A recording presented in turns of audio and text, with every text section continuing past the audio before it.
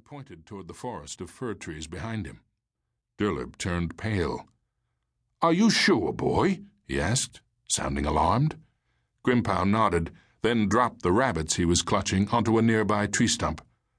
Durlib motioned for the boy to wait, then turned back into the cottage. He grabbed his fur cloak and paused at the door to take down a long sword he kept there and attach it to his belt. "Let's go, Grimpow. Show me where you found him." And like ghosts in the fog, the two left to search for the body. Grimpow walked fast, with his bow in his left hand and a quiver full of arrows hanging from his back. He was determined to use them, if even a shadow moved around him. His heart drummed in his chest as he retraced his steps. The snow was so deep that the footprints Grimpow had left were hard to miss. "There it is," he said, pointing at the dark lump half hidden in the snow. Durlib stopped. "Stay here and don't move until I tell you," he ordered. The dead man lay on his side, with his eyes facing the foggy sky, as if his last wish before dying had been to say goodbye to the stars. He looked to be around 60 years old, and, judging from his clothes and the thick cloak on his back, there was no doubt he was of noble lineage. Durlib slowly walked closer to the figure and knelt by his side. He closed the gentleman's eyes. Small icicles hung from the man's long white hair, beard, and eyebrows. His complexion had turned bluish, and his dry lips seemed to be smiling. "He is frozen," Durlib called back to Grimpow, motioning for him to approach. "I don't see any wounds, no rips in his clothes or signs of struggle. He was probably away from his horse and got lost in the dense fog last night. The cold penetrated his veins and froze his blood. He had a peaceful end," Durlib concluded, "in spite of his unfortunate death." As he stood surveying the body, Grimpow thought again that the man did seem to be sleeping. Perhaps death is nothing but a calm and eternal dream, he thought.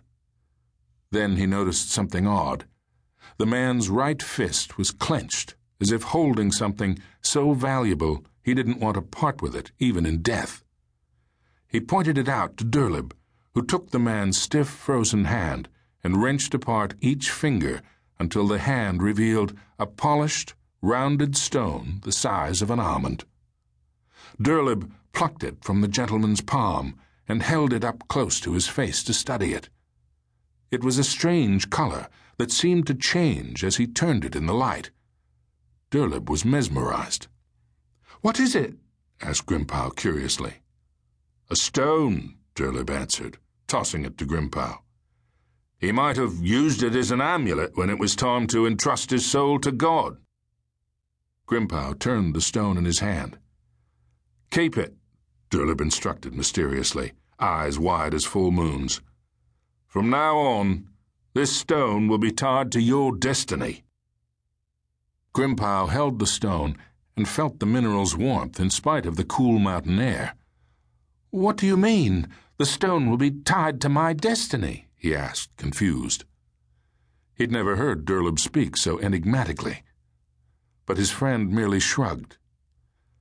"If it is an amulet, I suppose it'll protect you from evil spirits and bring you good luck." "But I already have an amulet," said Grimpow.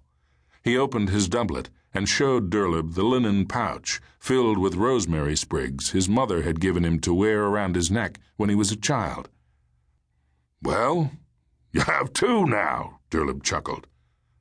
"There will be no evil eye, curse, or poison that can harm you, though as you can see from this gentleman, you can't trust the cold.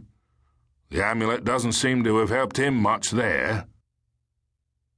Grimpow stood in the snow and thought of his mother and what she'd always told him. She'd said that he had been born with the 14th century, and according to the roundness of the moon on his birthday, the future would bring him all the luck and good things it had denied her. As he touched the polished stone surface, he sensed that his mother's predictions were beginning to come true.